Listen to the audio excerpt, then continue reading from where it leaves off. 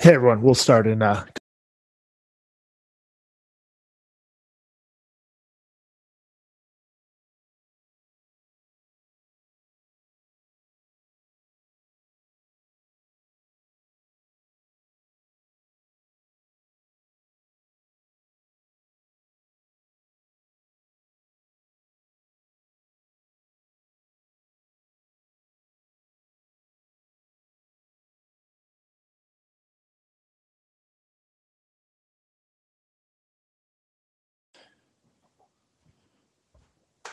couple more minutes and we will be.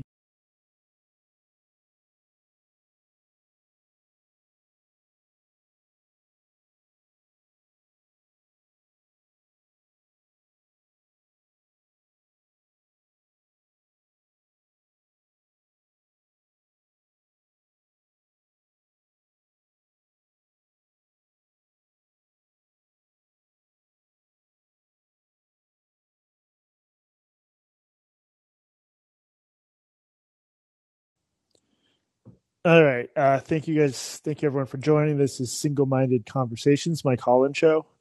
This is the second day in a row I've done it on a weekend morning, like before the West Coast is even mostly up. It's smaller crowds, but it's nice. It's a more intimate gathering. I'm going to be going back to sort of more prime-timey stuff for a couple upcoming rooms. Tomorrow, Monday, December 6th at 5 p.m. Eastern, I'll be talking to Alice Gribben about her essay, The Empathy Racket. Then down the road on December 14th at 6 p.m. Eastern, I'll be talking to Batya Ungar Sargan about her book, which is mostly about how journalism became a field for rich kids and why that matters, why it's bad.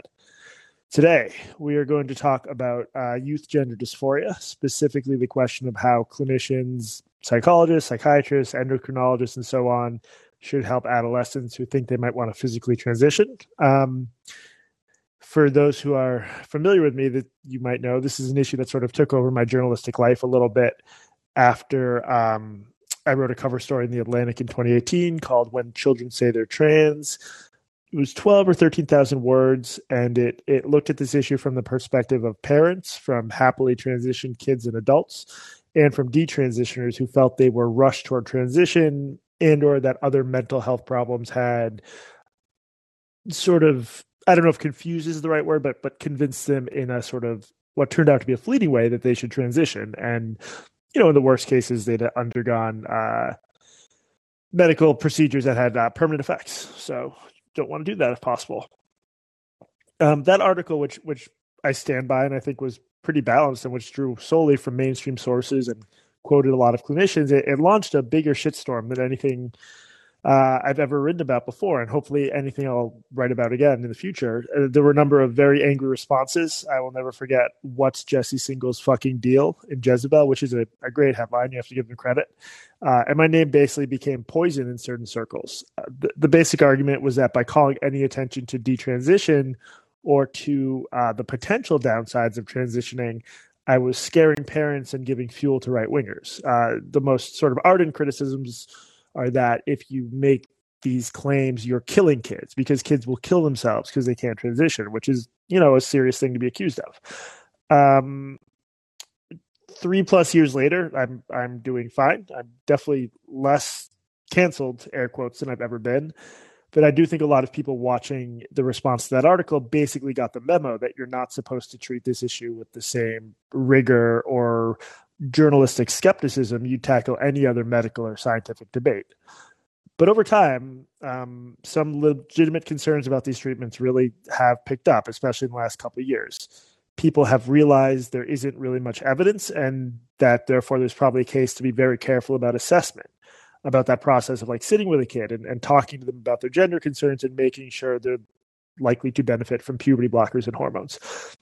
I should say, I don't think I've ever written anything about just like how kids identify, unless medicine is involved. I don't really care about that as much, except in sort of a complicated tangential way, but that's not really what any of this is about. This is solely about when kids should go on puberty blockers and hormones.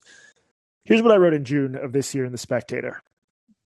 3 major reviews of the literature conducted by government agencies in Finland, Sweden, and the UK found an alarming lack of data supporting early treatments, youth GD treatments. The last, conducted by the NHS's National Institute for Health and Care Excellence, or NICE, found a grand total of 5 uncontrolled observational studies suggesting beneficial outcomes for dysphoric youth who go on cross-sex hormones. Goes on to say these were methodologically weak studies, and the authors concluded, quote, any potential benefits of gender-affirming hormones must be weighed against the largely unknown long-term safety profile of these treatments in children and adolescents with gender dysphoria. Because of this gap in the evidence, Finland strongly turned against youth gender dysphoria treatment, severely curtailing its use. A British court ruling temporarily curtailed access for kids, but that was overturned.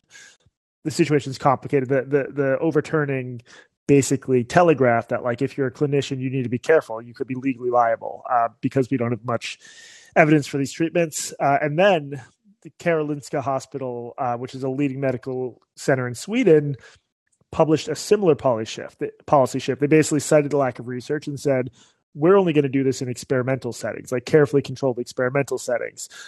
They cited the lack of evidence, but then it turned out that the hospital had covered up some very damning information. Among its own patients, there had been a number of severe side effects among kids on puberty blockers, including osteoporosis, suicidality, liver problems, a weird case of a kid who started cross-sex hormones gaining 55 pounds in a year, but not getting any taller, and a number of detransitioners. And we've been loudly told by many people that detransition is incredibly rare, so rare that we should barely worry about it. But here were kids in a really high-quality medical setting who detransitioned. Okay, so we're about to get to the main event, but maybe I'll first ask if anyone has any questions on just the stuff I've talked to so far. I want to make sure that I'm like setting the table appropriately and that everything's clear.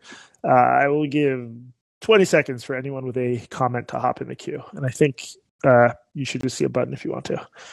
It does not look like there are questions so far. Okay, let's jump to the present. So the World Professional Association for Transgender Health, or WPATH, is the leading professional association for anyone who works with trans people.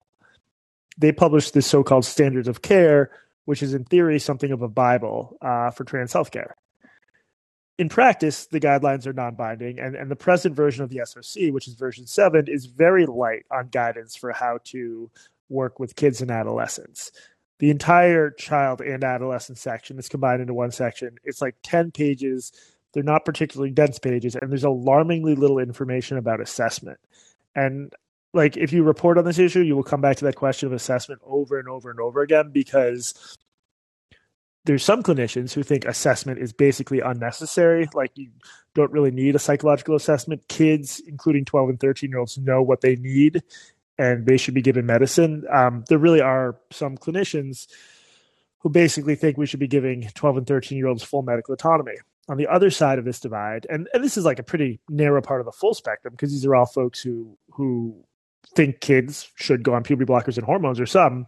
Other side of that spectrum are folks who think that assessment is very important, that these treatments are very serious, and that if you don't assess kids, you're going to get bad outcomes. So if you don't like figure out how a kid's autism or their eating disorder ties into their experience of gender, you might end in, Chris, let me take one quick question.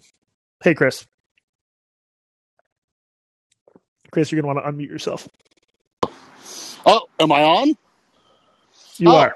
Hello, first time caller and listener. Yeah, no, hey, it's wild too. Like, I'm a parent. I have a 12-year-old son coming up on 13, and I'm confused why there's such backlash over wanting to have a conversation with kids, like you're just talking about getting a proper diagnosis and see if anything else is going on. Like, my background's in mental health, and I talk a lot about how we just throw ADHD medications at kids. You know what I mean? So this seems like something that we should be researching and discussing, because as you mentioned with kids on the autism spectrum and all that, it's like, is there anything going on in their life before they take some potentially life-changing medications? You know what I mean? Yeah, so among the clinicians on the side of the spectrum who would disagree with you, what they say, the quote that's jumped out at me was from a clinician named Joanna Olson Kennedy, who's considered one of the leading gender clinicians in the world. She works at a children's hospital at UCLA, and she basically said, like, I wouldn't give someone a mental health examination before giving them insulin for their diabetes. And that quote jumped out at me because my understanding is that diabetes is like a thing you sort of have or you don't. There's a physical basis for it. We don't have a physical test for a kid's gender identity, let alone if the gender identity will be the same in 10 years, let alone whether and to what extent things like mental health concerns are affecting its presentation in that moment. So, I mean, I'm not going to be coy, Chris, I'm obviously with you, but there are a lot of people who think that just assessing kids carefully is harmful. I should also add that in a lot of these clinics, there's so much more demand than supply of doctors and psychologists. And there's been a huge uptick, particularly in natal females, of kids seeking these services. So it's easy for me to sit here on my couch and say they should give everyone a full psych exam. In practice, that's often quite challenging. Thank you for the question. Let's jump to the present now that I've given a bunch of background on the basic contours of this debate. Okay, so WPATH, standards of care. This is supposed to be the Bible for trans healthcare. It's actually non-binding. The version 7 was very light on child and adolescent stuff, but WPATH just published the draft versions of the chapters for the SOC 8, and they're doing a period of public comment. Anyone can send them comments on what they think. I'm not going to pretend to know like a huge amount about the nitty-gritty of the process of writing these documents. I have been in touch with some people involved, and one person involved said that he was a little bit worried that offering public comment could backfire because it's such a heavy list to create a consensus document like this that combines the viewpoints of so many experts. So he was almost like, I mean, we're not necessarily going to make changes just because members of the public disagree. So I think that's sort of a fair point and complicated. I just want to explain a little bit about what I noticed when I read this for the first time. And then if you have questions, I will take them. So in September, I reviewed a book by Helen Joyce called Trans for the New York Times. Helen wrote, quote, new standards of care are being drawn up as I write, but I see no reason to expect any turn back from ideology and towards evidence. This was one of the parts of her book I disagreed with. I mentioned in my review that as far as I knew, there were a lot of people working on the next version of the SOC who actually had a lot of concerns about how kids are being treated, about how some kids are maybe being rushed toward permanent medical treatment. I am often wrong about stuff, quite frequently, in fact, but after reading the draft for the adolescent chapter, I do think I was on the right track here. The subcommittee that wrote the adolescent chapter, if these names don't mean anything to you, it's no big deal, but names like Annalou DeVries, Scott Leibowitz, and Laura Edwards-Leeper, these are all folks that I've cited in my reporting, and they're all staunch advocates for transgender youth, but they all are committed to careful assessment, and they don't want kids who won't benefit from these treatments put on them. So they're at the sort of other end of the spectrum from someone like Joanna Olson-Kennedy, or maybe more in the middle is someone like Diane Aronsaft. There are a lot of sort of frequently quoted celebrity clinicians in this space, or not a lot, but a number. So the new draft is about 29 very dense pages long, not including citations. And there's a ton about assessment. It talks about how adolescents are often impulse driven, about how their brains aren't fully developed. And it talks about how the data we do have on medium-term outcomes for early physical transitioners comes from a Dutch clinic that had a very thorough assessment process. So that's crucial because, like, if you have data that comes from a clinic that does business one way, that does a lot of talk therapy, a lot of keeping an eye on kids, and a lot of assessment, you can't necessarily draw those conclusions to an American clinic that is just frankly crappy and that doesn't do any of that careful work. So I was glad that they pointed that out because people often make really apples to oranges comparisons when they sort of pick and choose from the little bit of data we have on the subject. The new chapter of this document even addresses rapid onset gender dysphoria, or ROGD. This is a very controversial subject, but to oversimplify, this is the idea of kids suddenly determining that they are trans or gender dysphoric on the basis of some combination of social or cultural influence or non-specific symptoms. So, the classic example of this would be a teenage girl is very anxious or depressed, and she goes online and she learns about gender identity, and she interprets her anxiety and depression as a gender identity concern. We have basically no data on this. I think there are so many. I want to be careful how I phrase this. It absolutely happens sometimes. I've talked to kids it's happened to. You can now hear podcasts featuring like 20-somethings talking about how it happened to them. The question of how concerned we should be is like another thing. And also, I hate the idea of parents like deciding their kids have RRGD and then not taking them to a gender clinic, because that's bad. You don't know if your kid has RRGD, if your kid is just expressing a genuinely new, deep-seated identity to you. But I'm reading this document, and they talk about this pretty frankly. Here's the paragraph of question. For a select subgroup of young people, in the context of exploration, social influence on gender may be a relevant issue and an important differential. This phenomenon is neither new nor surprising for health professionals working with adolescents. However, caution must be taken to avoid assuming these phenomena prematurely in an individual adolescent, as well as from data sets that may have been ascertained with potential sampling biases. So that's just a very careful, politically deft way of saying that some kids have something like RRGD. WPATH could never say that explicitly because it's such a toxic subject, but it's right there. For a select subgroup of young people, social influence on gender may be a relevant issue and an important differential. That gives clinicians license right in the standards of care to talk about this stuff, which I think is very important. So I guess overall, I think anyone concerned about quality control in the area of trans youth medicine should be really heartened by this document. I've read a number of similar documents put out by organizations that are clearly activist and bent. They're much more oriented toward broadcasting that the organization has the right political values, that it's on the quote-unquote right side of the youth blockers and hormones issue. And the American Academy of Pediatrics was the most disturbing example, where you just read this, and there's just no comparison between that document, which really could have been written by an activist taking most of their cues from Tumblr, and reading this document, which I just think is very careful and good and thorough. So I was heartened by this, because it could have gone the other way. It could have been that WPATH is in a difficult and interesting situation where they do and should hear from trans activists who absolutely should have an influence based on their own experiences, often not getting the medicine they need. So it's a question of balancing that with the views of, clinicians with 20 years of experience working with teenagers who might be coming at this from a very different place. So, for what it's worth, I just think the document does a good job of that. And I just view it as a hardening sign that things are turning around. And I'm curious how media outlets, if I can be egocentric for a minute, especially media outlets that bash me for writing very similar things, I'm curious how they're going to cover this, or if they're just going to ignore it. Because if it gets published in anything like this form, it's like a pretty significant sea change in how WPATH handles these issues. Okay, I hope at least a few of you have questions. I can keep talking about this document, but please jump in the queue if you have any questions about anything I have said. There's a question from Daniel. Daniel, how's it going? Daniel, you got to unmute your microphone if possible.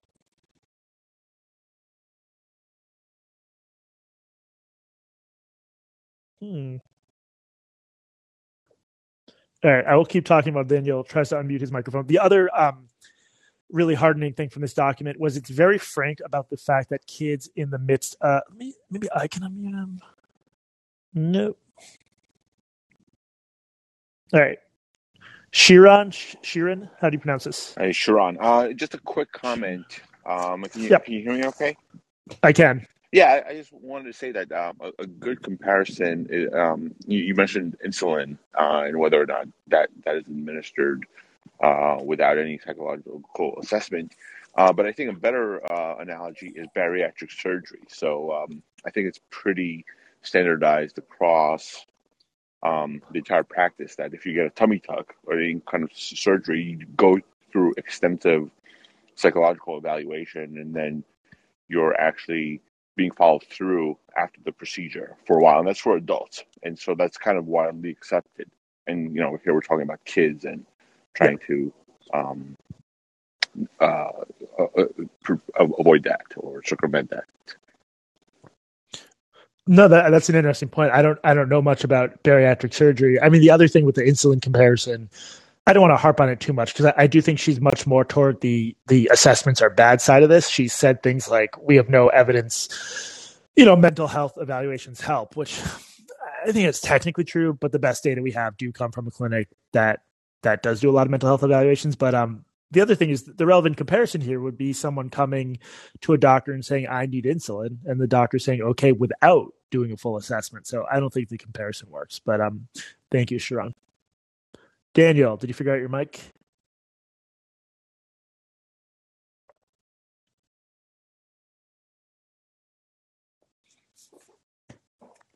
Daniel, you got to unmute yourself. I'm going to take Colin's call. Colin, what's up? Hey, Jesse. I just wanted to ask you a question about your view on activists' involvement in the conversation. My personal opinion on activists in most matters is that they're useful in order to get a conversation started.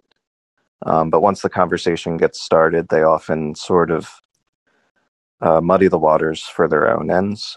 Do you think at this point in the trans medicine conversation, there actually is a seat at the table for activists, or do you think that they have the propensity to do more harm than good in trying to figure out the right way to go from here on out? Oh, yeah. I mean, I think they have to have a seat at the table because they're the sort of patient population being that's whose well-being is at issue here. But with this and any other issue, it's like it has to do with that complicated interplay between experts and members of the lay public. So if I go to a neighborhood that has experienced stop and frisk or some degree of over-policing in New York, which has obviously happened, and I talk to people on the streets, hearing their experiences of being over-policed or being arrested for no reason is obviously important. But at a certain point, in terms of what the policy should be or how to measure which neighborhoods are most affected by these bad policies, the average person there is not going to be able to tell me much about that because they're not an expert. So it's sort of similar here. Like a individual trans person can tell us a lot about what it's like to interact with the medical system. A lot of them complain about very long wait lists, which is absolutely a problem, I think, just about everywhere. That stuff's important, but that doesn't mean they're experts on some of the more complex debates. And I got in trouble. I have emails leaked where I basically said that. I said, we should absolutely listen to trans people. That doesn't mean they're experts on some of the research literature here, because very few people are, and very few people have time to be an expert. I'm not an expert, but I'm familiar enough to talk about it. Does that make sense? Yeah, I guess my pushback would be that it makes sense to get the experience of the average trans person, but I don't necessarily view the head of a trans activist organization as somebody who has the experience of the average trans person versus somebody who has an end goal sort of agenda and is willing to sort of bend truths or bend narratives to get to it. Yeah, I mean, I think all activist groups do some degree of truth bending just because they're political groups. So I'm with you. I mean, I have not been happy with how obviously organizations like GLAAD and the ACLU have handled this issue, and this document, I think, flies in the face of some of the stuff the most prominent people at those organizations have said. So it'll be curious to see how they respond. Yep, it's encouraging. Thanks for taking the call. Thanks, Colin. From Q. All right. If anyone else has questions, jump in the queue. The stuff in this document about mental health is really important because there's this, I think, fairly radical belief you see pop up that if a kid presents with gender concerns and with other serious mental health problems, the gender concerns, the mental health problems are being caused by the fact they haven't transitioned. People don't really attend to the possibility that causality flows in the other way, that, for example, because of anxiety or depression or more serious stuff, that is causing the gender dysphoria. And this document, pretty clearly says that in situations where kids are suffering from a lot of serious mental health issues, they should be stabilized, if possible, before going on any other, any major treatments.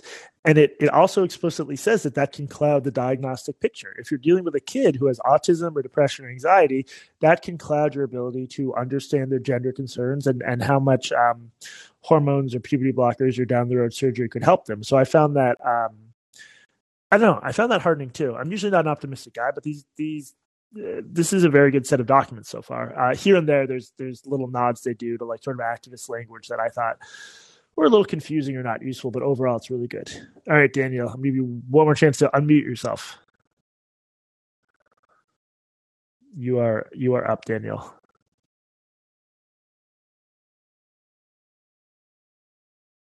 Alas.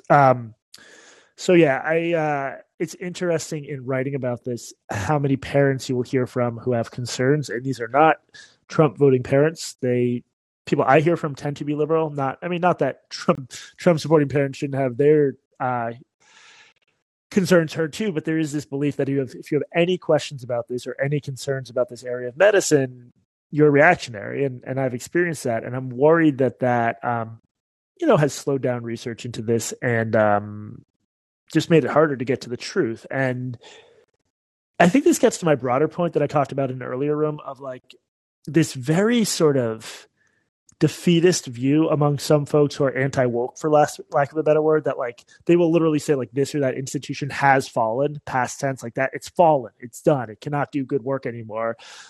I don't think that's how institutions work. I think there's always push and pull. I think for a big, messy organization like WPATH or the New York Times for that matter, there's all sorts of conflict within the organization and there's all sorts of disagreement and different factions might win or lose at different points. I don't want to make it sound like a sports game because this is more important than that. But I do think within WPATH,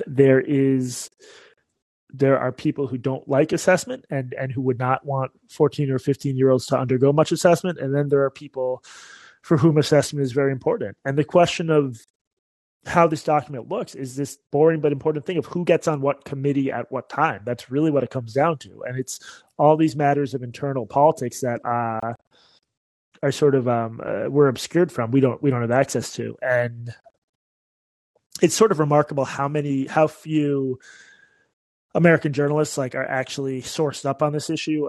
I'm not really.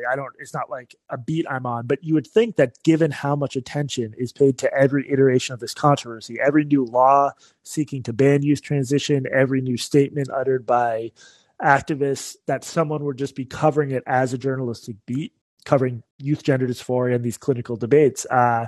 It just doesn't seem to happen. And I'm curious whether, I know some journalists shy from it, specifically because it is so polarizing and toxic and difficult. But I think that's really, really unfortunate. The one other thing I wanted to mention here,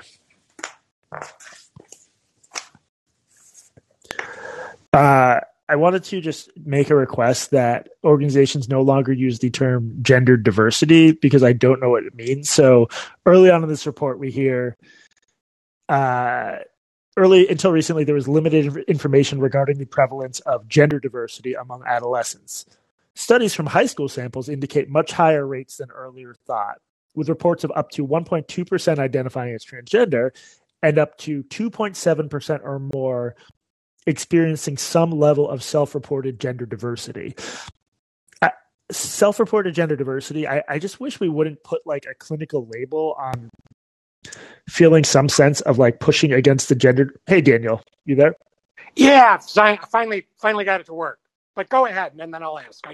I've been struggling to get it to work. So finish your thought. Yeah, sorry, it's a little tricky. Yeah, sure. I think if you look at a lot of polling, that's like, 3% of kids are gender nonconforming or gender diverse. I don't think it's helpful to put. I think the vast majority of these kids are not even seeking hormones. It's like literally kids who change their style a little bit and come out as non-binary for a little while, which happens all the times in middle school and high school. And it's fine. It's harmless unless they then think they need hormones. But I just don't think we need to put labels on that and measure whether 3 to 7% of American kids or whatever it is like temporarily go through. I think it is often a phase. And I think every parent knows that. Anyway, go ahead, Daniel.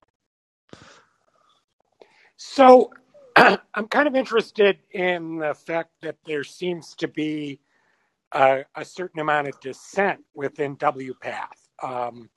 You just mentioned that, and I think I listened to you on some other podcast where you mentioned that. And I've noticed that, Abigail Schreier published interviews with two practitioners who had dissenting views or believed that more assessment was necessary. Yeah, this is Marcy Bowers, who is a surgeon, and Erica Anderson, who is a psychologist. They're both trans women themselves, and Erica's great. I met her in San Francisco, and I've interviewed her a few times. But yeah. Yeah, so it just, what I wonder about this is if there is this level of dissent, it seems to me that makes it more likely that the dissent is going to spill out into public view. And you were kind of questioning, how is the media going to cover it? It seems to me that the media is more likely to cover it if there is a dispute and it somehow spills out into the open. And so it seems like to me we're kind of seeing some cracks here. And I'm wondering if, I'm just kind of wondering if what you think about the likelihood that this will spill out into public, Yeah.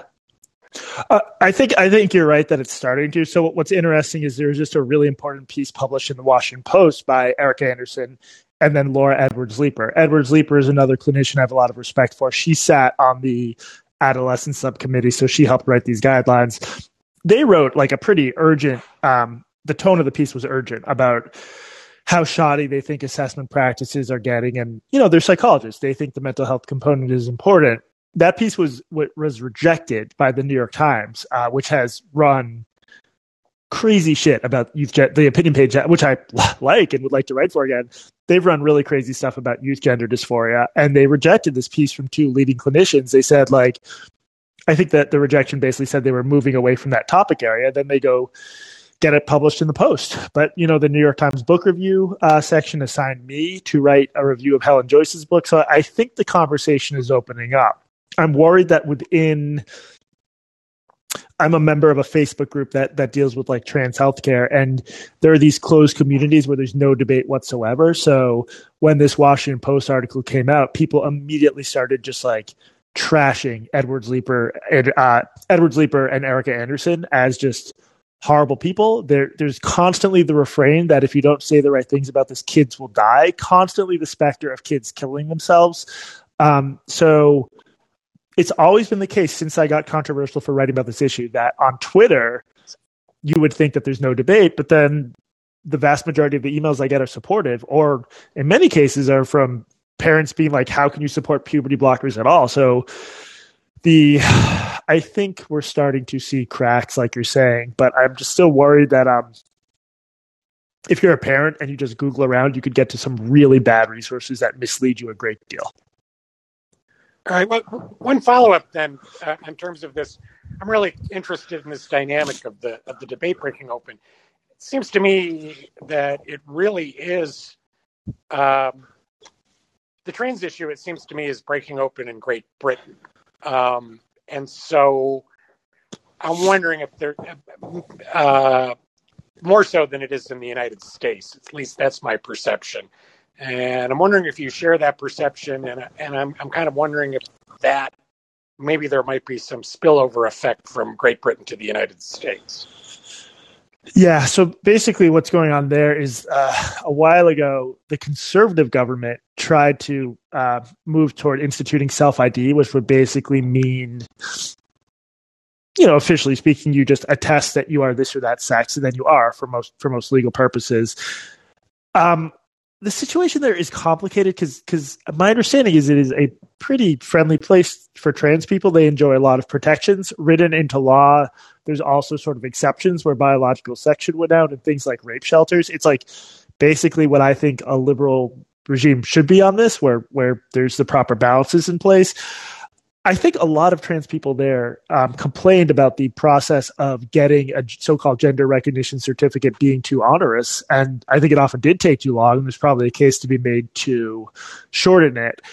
I'm not sure there was ever a huge demand that we need it to be like that, like an instant process. I think this is one of those sort of top-down activist-driven things that it became this huge blow-up because there was huge backlash to the idea of self-ID from constituencies, including feminist groups that had not really been advocating against, general trans inclusion and civil rights for trans people, but it just became this incredible cultural flashpoint and political flashpoint, and eventually the government withdrew the proposal. They instead of self-ID, they just reduced the cost of getting a gender recognition certificate, but it was very weird, in part because you don't need a gender recognition certificate to enjoy a lot of just basic rights as a trans person in the UK. So I think that's an example of what happens when the public is actually posed with the sort of it's sort of like the left-wing equivalent of the conservative state laws trying to ban these treatments altogether. It's just like way beyond, I think, maybe where we need to be. Not that those two are equivalent. And it was so unpopular and it elicited such backlash that I don't know. I mean, the Democrats are trying to pass sort of a version of that in the Equality Act. It's just not going to happen because of the filibuster. So we're not going to have that, like, in effect, a national referendum on a law like that. But I don't know. I think the backlash there struck me, and I think maybe we're headed in that direction of a more open public discussion here. I rambled a bit. Was that what you were asking? Yeah, that is what I'm asking. I would just say I think I've always been really, I've been a sort of, practice media criticism, sort of amateur media criticism for a long time. And I'm really fascinated. I mean, things are very different now than they were 30 or 40 years ago. It was just much, in general, it was much more, if the New York Times and Washington Post didn't report on something, it didn't exist. Now we're in a different media environment. But it just seems to me that whenever there's conflict or whenever the census breaks down, that's when things spill out to public debate, and maybe that's when you get a change. So, we're in, like, as I said, we're in a very different media dynamic than we were, during the Cold War, before the internet. But I guess that, I guess I would just say I think that dynamic's very interesting. I'd be kind of interested if that was, a topic that you might want to cover on your Substack. Yeah, no, I think it's definitely. I do have some writing coming up on there about this ridiculous case with the Swedish hospital in particular, Karolinska, because I just think it's like a crazy scandal that we should be worried about something similar happening in the States because we have just basically a worse healthcare system. But yeah, well, thank you for the call, Daniel. I appreciate it. So unless there's more questions, I'm just going to sort of wrap up with some closing thoughts. I will take one more if there is one. Okay, Mickey, there we go. Mickey, how's it going? Hey, Jesse, how's it going? Good. Yeah, I just had a quick comment. Just kind of wanted to see what your thoughts were on this. I think one of the biggest problems with this issue is that people frame it in the terms of just like fairness. And it's just like, we just want everything to be fair with everyone, which I think in general is just a great, path for, it's how you get out of segregation and more equality across the board. But we're in this weird, unique situation when it comes to sex where fairness sort of is unfortunately a zero-sum game, especially the higher up you go in like the sort of consequential ladder of it, where basically just like, unfortunately men are stronger, faster, and just more dangerous than women. I mean, it just purely when it comes to the numbers. And I feel like that really, really clouds the issue because in so many ways, if you just have two people and you're like, make it fair between them, that's not a controversial thing.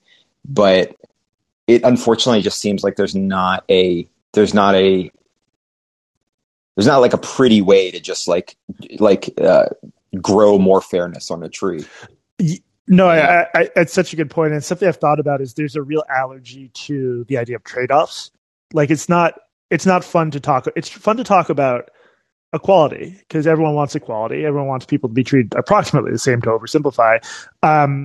Trade-offs are not fun to talk about because then you actually need to get into the weeds and say fair for who. And I thought it was a very telling moment. There was a Guardian editorial, unsigned editorial that was basically talking about how the trans debate in the UK, there were some rights colliding here, the rights of natal females to their own spaces versus the rights of trans women.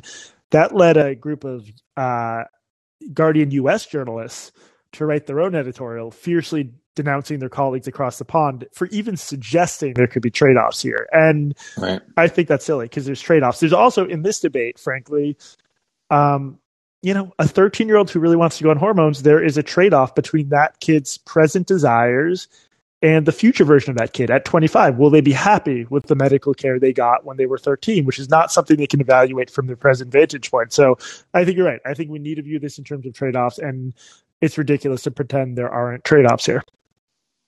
Yeah, definitely. And you're totally right. Unfortunately, it's just people do not want to be in that uncomfortable gray area and realize that like maybe there's no sort of perfect solution. Yeah. Thanks. Exactly. Thank you, Mickey. So yeah, hop in the queue if you have any more questions. Otherwise, I'm wrapping it up here. One thing I really want to do, I have a gender clinician who I have a lot of respect for, who might be able to come on here. I would do it, 7 or 8 p.m. Eastern some night rather than a Sunday morning. Although this was very good turnout for a Sunday morning, so I appreciate you guys joining. Just to talk about her or his view on this issue, and especially to take questions. I think obviously they cannot diagnose a kid from a call-in chat, but to take questions on the general nature of their work, because there is so little understanding of what gender clinicians actually do. There's this like fairy tale version of it you see written up where it's like the psychologist sits with the kid and talks to him for 5 minutes and realizes this kid is trans. They need to live as the other sex. And it's just like this caterpillar to butterfly thing that I think in a few cases happens, but usually the process is a lot more complicated. It should be complicated when medicine is involved. So if that is it, I will wrap it up there. I appreciate you guys joining. If you think these rooms are useful or informative or infuriating, the best thing you can do to help me out is tell people about Single-Minded Conversations and about me and about this platform. I'm starting from scratch, building a new thing, so that would help tremendously. But otherwise, thank you so much for joining and for participating in the conversation. And I hope you have a good Sunday. Farewell.